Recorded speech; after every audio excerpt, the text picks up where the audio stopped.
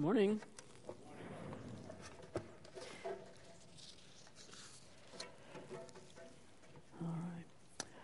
All right. You've probably heard the name Lin-Manuel Miranda, maybe. He's a songwriter and an actor. More than anything, though, he's a guy who does not think the same way as you and I, one of these creative, artistic types. For example, he read a biography of Alexander Hamilton, and he had the same thought I'm sure many of us have had. He thought, this guy Hamilton is the ultimate hip-hop artist. Like I said, he doesn't think the same way as you and I. But he had this idea. He realized Hamilton was this guy who was born out of wedlock. He grew up without a father in the Caribbean, and yet he found success in America primarily through his words. He was the ultimate hip-hop artist. And so Lin-Manuel Miranda turned the story of Alexander Hamilton in this award-winning Broadway musical. Except it wasn't show tunes, it was rap, hip-hop. Like I said, he doesn't think the same way that you and I. Well, this hip-hop musical is very successful, went on to win a lot of different awards. So a big success, and Lin-Manuel Miranda was nominated for some of these awards. He won, and like I said, though, he doesn't think the same way as you and I. And so he wrote an acceptance speech, except it wasn't a speech. It was a sonnet, like Shakespearean poem sonnet, right? He thanked his wife in a sonnet. So men, Valentine's Day is not that far away. The bar has just been raised for you right there. But in this acceptance speech, this acceptance sonnet, it just so happened that the Tony Awards were immediately after the tragic nightclub shooting in Orlando at the Pulse nightclub, and I'm sure you remember that act of violence. And he said something, he captured that moment for a lot of people, and he ended his sonnet with these lines, and love is love, is love, is love, is love, is love, is love, is love, cannot be killed or swept aside. So Lin-Manuel Miranda, he doesn't think the same way as you and I, except he does. He knows something that we know. He knows that love is important, and it's valuable, and it's worth protecting. Now, what he thinks about love, what he calls love, might be different from what you call love, but he recognizes that love is something worth protecting. And it's pretty fascinating to me. I mean, I don't know anything about where Lin-Manuel Miranda stands in terms of a relationship with Jesus or what he thinks about Christianity, but most people, Christian or not, most people would say that at the heart of Christianity is Jesus' own teachings and actions, right? And at the heart of Jesus' own teachings and actions is love. So, at least on paper, in theory, most people would say that at the heart of Christianity is love, and yet there's a lot of confusion about Christianity in the world. More to the point, there's a lot of confusion about love in the world. And that means a lot of people are confused about us. This group of people, this faith family that really have united ourselves around love that's reflected in Jesus' teachings and in his actions. And this morning, as we continue our series, This Is Us, we've been looking at the book of 1 John, using it as a way to talk about us and to center ourselves around what's really most important. And so if you were here at the beginning of the series, we talked about the beginning of this book, 1 John, and John starts off talking about a we, himself and the other church leaders, and he's talking to you, the church family, and he doesn't draw a distinction between them. In fact, he does just the opposite. He talks about how they're united. He talks about how when you put a we and a you together, you get an us, and a group that's just united as one unit, as one body. And the thing that unites them, as we said the other week, is fellowship. We said it's an intimate fellowship built on partnering together to advance the gospel. It's fellowship with God, but it's also fellowship with each other. Last week, if you were here, we talked about the test of us, how we know that fellowship's really working. And we said it's not necessarily what happens in here that's the real test, it's what happens out there when we're out there engaging in community and things like that. And how we live out that fellowship. We said it's our external obedience that's the measure of our internal fellowship. And this morning, as we continue the study in 1 John, we're going to be looking at chapter 3. You can look at that if you want. And this morning, we're going to discover something about love. It's new and it's old. It's both at the center of us and it lives on the fringes, and it's something that everybody in the world talks about, and yet we have cornered the market on it. So let's get started. 1 John chapter 3, we're going to start in verse 11. 1 John 3:11. For this is the message you've heard from the beginning. We should love one another. Well, amen. Sermon over, let's pray. It's simple, right? I mean, what else do you need to say? But I guess it's not as easy as it sounds, because somehow we need to be reminded of it over and over and over again, don't we? And John, he's not the only one to say this, not the only one to remind us of this. In fact, throughout the book of 1 John, particularly here in chapter 3, he's really just echoing things that Jesus taught himself and the other disciples. If you look at the Gospel of John, you can see all kinds of similarities to what Jesus says there and what John says here. In fact, in this passage we just read, verse 11, is very, very similar to what Jesus told the disciples at the Last Supper. In the Gospel of John 13, Jesus, he's dining with his disciples. He's sharing some things with them. And he says this. He says, a new command I give you, love one another. And I love one quote I read about that verse this week. It said, the new command is simple enough for a toddler to memorize and appreciate, yet profound enough that the most mature believers are repeatedly embarrassed at how poorly they comprehend it and they put it into practice. That hits home a little bit, doesn't it? And it's really interesting because John calls it this message we've heard from the beginning, and yet Jesus says this command is new. But I mean, it really is so simple, and at the risk of disagreeing with Jesus, it's not really new, right? And yet Jesus makes a really big point of the newness of it. In fact, in the original Greek, the word new is really emphasized. In English, the order you put words in is kind of important to make the sentence mean what you want it to mean. But in Greek, word order is a lot more fluid. And if you want to emphasize something, you just kind of move it to the beginning. And that's really what Jesus does here. He basically says, new, a command I give you.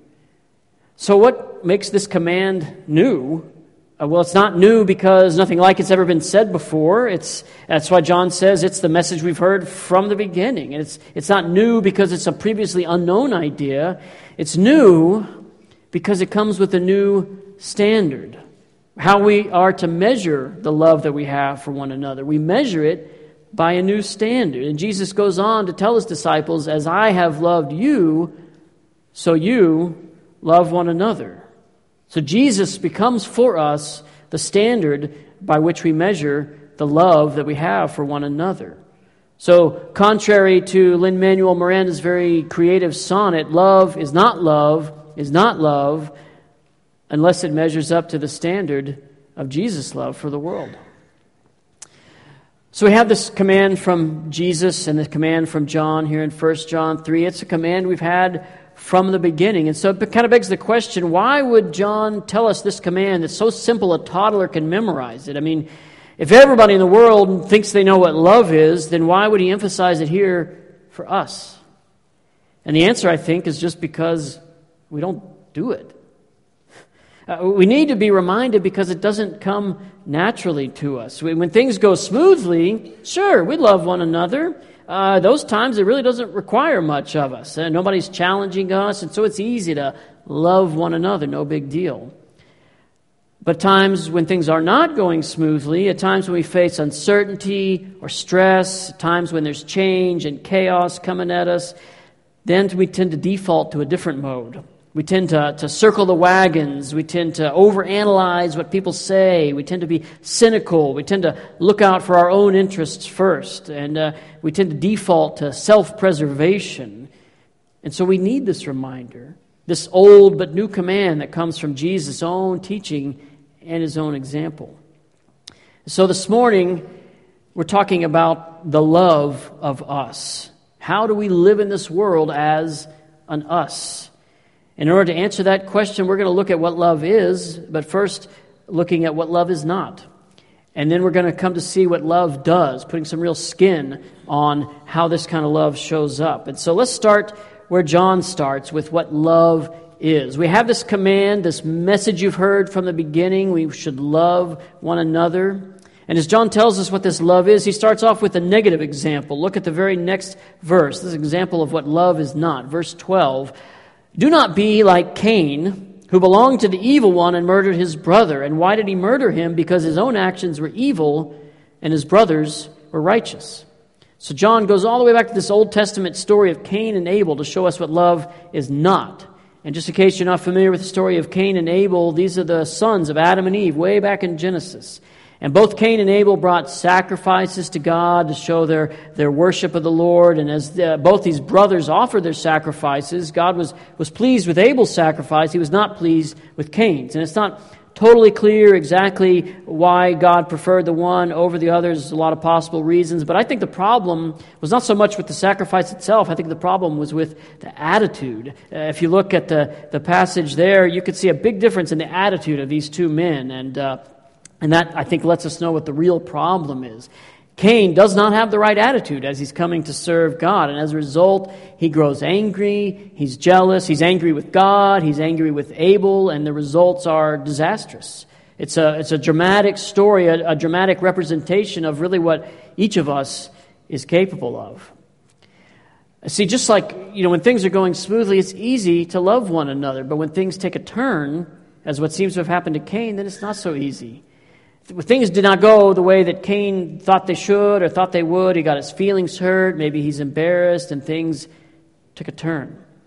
Well, in the same way, it's really easy for us to shift our default mode into self-preservation, often at the cost of other people. That's the path that Cain takes. He gets angry, he takes it out on Abel, he kills Abel, and then he lies to God to try to protect himself. It's the total opposite of love, demonstrated in this very dramatic way. And now, hopefully for you and I, the results have not been so disastrous, but the principle is still the same. Cain drew into himself, protecting himself, looking out for himself, and that's ultimately what led to this horrible act of murder. So John's using this negative example to help teach us what love is not. It's not self-serving. It's not angry. It doesn't blame others for something that's really our own heart problem. Cain's problem is that he offers this half-hearted sacrifice to God. You've heard the expression, complacency kills.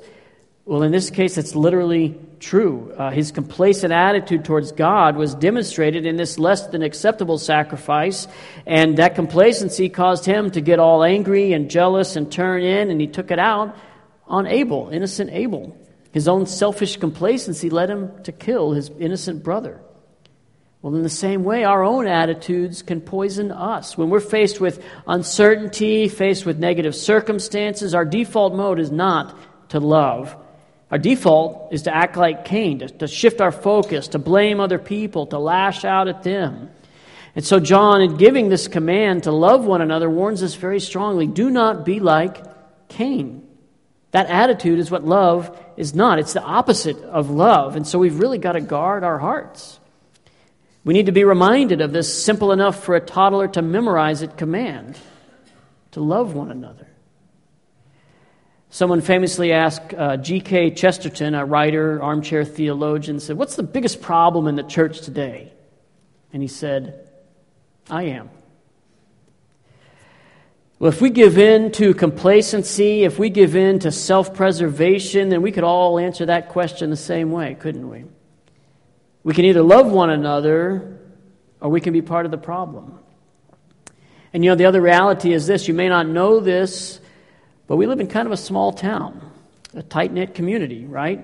Word gets around, and as we go through this time of pastoral transition, folks are watching us. They already are watching us, watching to see how we respond. What is our message going to be? Is it going to be one of love? Or is it going to be one of circling the wagons, self-preservation, or complacency? Just this week I heard about 2 different church scandals, not here, out in the national news, but that's 2 more cases where the world is watching the church go through difficulty. How are they going to respond? I mean, thank God we don't have the problem that these people have, but it doesn't change the fact that the valley is watching us go through a time of transition. So let's show them what love really looks like. So John gives us this negative example, what love is not, and the passage goes on to tell us what love is. Look at verse 16. This is how we know what love is. Jesus Christ laid down his life for us, and we ought to lay down our lives for our brothers and sisters. Now, we said before, Jesus is the standard of our love. And here John tells us that we measure that love by the standard of what Jesus has done, specifically because he laid down his life for us. He willingly chose to die for our sake. The Bible tells us that our sin, all the bad choices we make, and just the nature of us, that sin is contrary to God's character, it's contrary to God's will, and the result of that sin is death. We deserve death. Death is the right and the just punishment for sin. But in a great act of love, Jesus died in our place. His death is substitutionary, meaning that he took the punishment and we get the benefit. That's an act of selfless love. And Jesus is very clear that he was making a choice in doing that. He says, even though he was arrested and executed, he says, I lay down my life. No one takes it from me. I lay it down for my own accord. To love is self-sacrifice. That's the new standard of love that Jesus demonstrates. And in this passage, that's how we know what love is, what love should look like. Just as Jesus taught his disciples, as I have loved you, so you must love one another. John's really just echoing that teaching. And yet I want us to take special note of something here. Jesus sets the standard. He lays down his life for us. He died for us once. But our role is to take that standard and expand on it. We demonstrate love by laying down our lives over and over and over again. Love is love is love is love, if you will, demonstrated over and over and over again by us. We show the world the truth about who Jesus is and what he's done by following in his footsteps, by laying down our lives for each other. Unlike Cain, bent on self-preservation, pride, complacency, we've got to be just the opposite. Love for us is willing to sacrifice ourselves as many times as it takes, over and over again. One person says it this way: love means readiness to do anything for other people. Anything. Love means saying no to our own lives so that other people can find life. And that's why this command is so simple a toddler can memorize it, but embarrassingly hard for us to put into practice. But as the world is watching during this time of transition, we want to make sure they see love. Each of us laying down our lives for each other, mutual love demonstrated over and over and over again. That's what love is, following Jesus' example, laying down our lives for each other. Earlier this morning we sang the song, Build My Life, song about building our lives around Jesus. I'm not going to sing it for you. You're welcome. But I want to just remind us of some of the lyrics. It says, Holy, there is no one like you. There is none beside you. Open up my eyes in wonder. Show me who you are. Fill me with your heart and lead me in your love to those around me. And notice there's a progression here. It starts with God. There's no one like him. And as our hearts, as our eyes are open to that truth, we're filled with him. But then look at the last line. The result is exactly what we're talking about. Lead me in your love to those around me.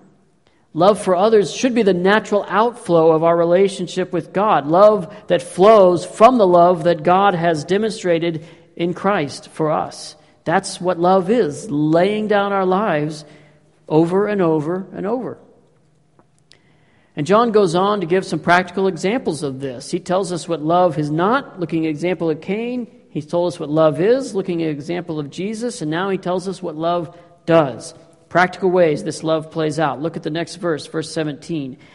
If anyone has material possessions and sees a brother or sister in need but has no pity on them, how can the love of God be in that person? So this first practical example of what love does hits us right in the pocketbook. I mean, John could choose a lot of possible examples, but he goes straight for the top, doesn't he, for money. Perhaps that's the easiest way to see if we're really loving others, by following Jesus' example. One of our deacons is always fond of saying there's an invisible thread that runs from our hearts right to our wallets. You know, they're connected. I think Jesus said something similar about our treasure in our heart, right? And John reinforces that here. The easiest way and the hardest way to lay down our lives for each other is by meeting each other's needs financially. How we use our resources tells a lot about our heart condition. And that's true for us as individuals, but it's also true for us, as a church. So let's make sure that we're living like pipes and not like buckets, right? We don't want to settle in and hold tight and wait to see what comes next or who comes next. We've got work to do during this time of pastoral transition, and that's why we keep hitting on this theme of getting involved. That means not only serving in different ways, but getting involved also means getting and staying financially involved. You and I being a part of this faith family means we all have a role to play, and that's using all our resources, our money, and our time, and our talent. So one very practical thing that love does is love meets financial needs. And I want to remind us of something we talked about this past fall in the series More Blessed, when we talked about the idea of pipes and not buckets, right?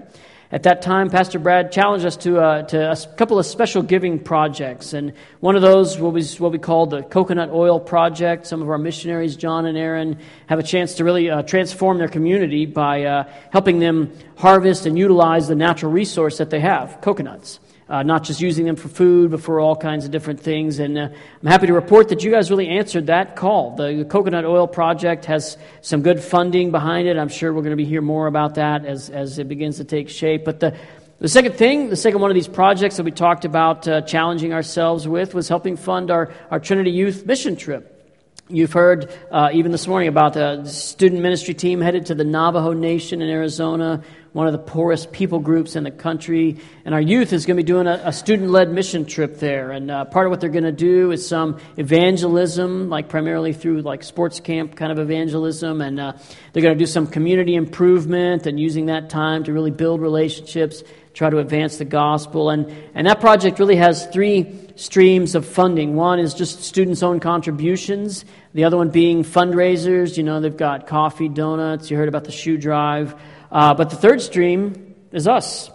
Each of us prayerfully giving towards that. So that's a project you can contribute towards. One way that you can use your material possessions to help meet needs, just like John talks about here. But I want us to notice something that's maybe not quite so obvious in this passage. John encourages us to meet the needs of our brothers and sisters, but that means we have to know what the needs of our brothers and sisters are before we can meet them, right? And that's why we keep talking about the value of getting connected. Because you can't meet anybody's needs if you don't know what those needs are. So getting involved, getting connected, those are key pieces to living out this kind of love. We have to know each other. We have to be willing to be known by other people. We have to live in that intimate fellowship we've talked about throughout this series. And I talked earlier in the series about the value of membership. It's still valuable. It's a great way to get connected, to be known, to fully engage as a part of this fellowship. So I'd encourage you to prayerfully consider the idea of membership. And as we said before, attendance without participation, that's not really what anybody's after. Unless you're new, there's really not just a place for just showing up and only on Sundays and then going home. You need to get connected. You need to get involved. And maybe you only come on Sunday because your schedule prohibits other engagement. All right. But right here in this passage is one way you can get involved financially, right? So even if that's the only involvement that you have the ability to be investing in this faith family, it's a valuable investment. Each of us actively engaged. And in fact, that's what John says in the very next verse. Look at verse 18. He says, "Dear children, let us not love with words or speech, but with actions and in truth." So the real heart of what love does is action. Love does. It actually does. It's not just lip service, not just talking about it, but actually doing something. And the evidence of love is not just verbal profession, but it's vital performance. And I want us to notice what John says here, two different things. He says actions, actually doing something, and he mentions truth.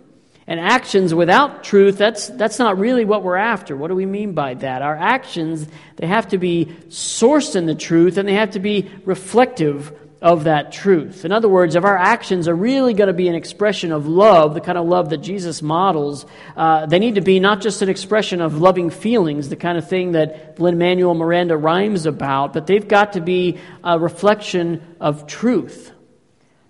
the truth about Jesus. You know, our culture's all screwed up about what love is, what it looks like, how it feels, how it should act.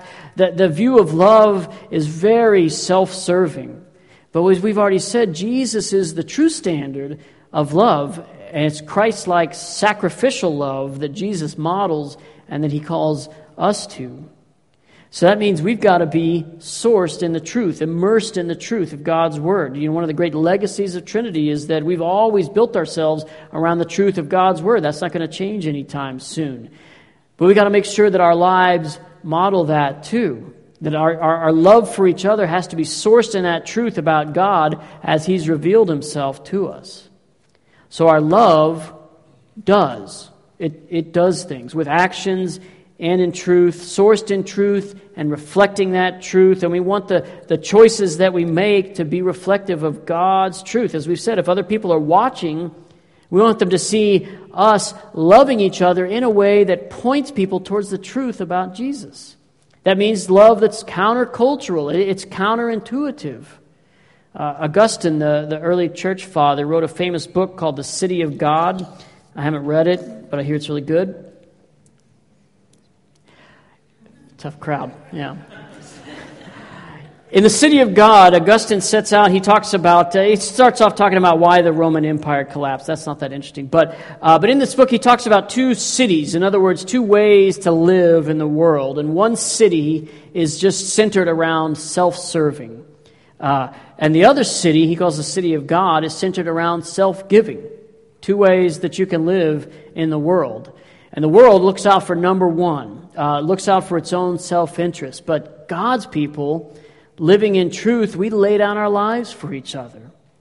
Self-sacrifice modeled after what Jesus has done. And so our financial giving, it might be radical instead of safe. Our time spent loving each other might be sacrificial instead of carefully measured and carefully calendared. Our priorities might seem all out of whack to somebody over here, but reflecting the truth of God over here. Those are the kind of ways that our actions point to the truth. I was thinking a lot about this kind of countercultural activity this past week. Of course, we commemorated Martin Luther King Day, celebrating the legacy of Reverend Dr. Martin Luther King Jr., the civil rights activist. And one of the keys to his success was this counterintuitive idea, the idea of nonviolent protest, right?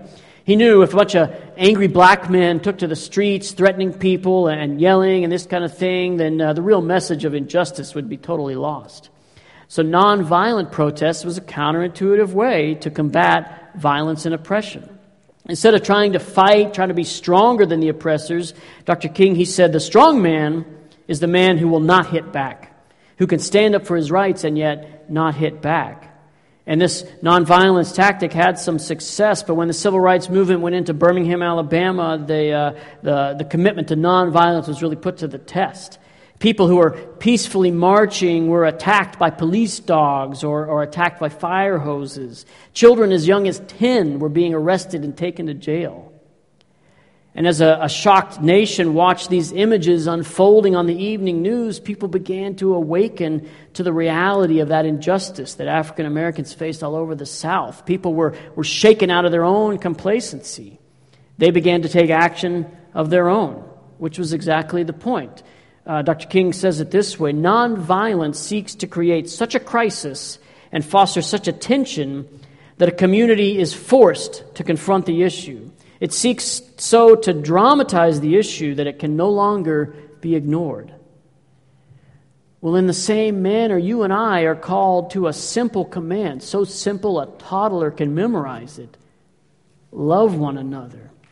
But just like nonviolent protest, it's designed to show the world the truth. Our love for each other, modeled on what Christ has done, love that follows His example. It shows the watching world what us is really all about. And it shows the watching world not only what us is all about, but it shows them what they're all about. The wrong view of love, the wrong view of life, and it forces everybody to come to terms with the truth. So loving each other, that's the love of us. That's how we're supposed to live. Not like Cain, not like our culture bent on self-pleasing and self-preservation, but like Christ, laying down our lives for each other over and over and over again, so that the world can see, so that the world cannot ignore, and so that the world can join us. Let me pray. God, we are humbled by the example that you give us in your Son Jesus, knowing that we're not worth the love that you give us, and yet you tell us that we are. And we want to be people who reflect that same truth to the world. We want to love each other well so that the watching world can see and can respond to you, God. We give you all the praise and we give you all the glory. Pray that you would strengthen us and give us the ability to love well, not bent on our own self-preservation, but looking to you as our example. We pray this in Jesus' name. Amen.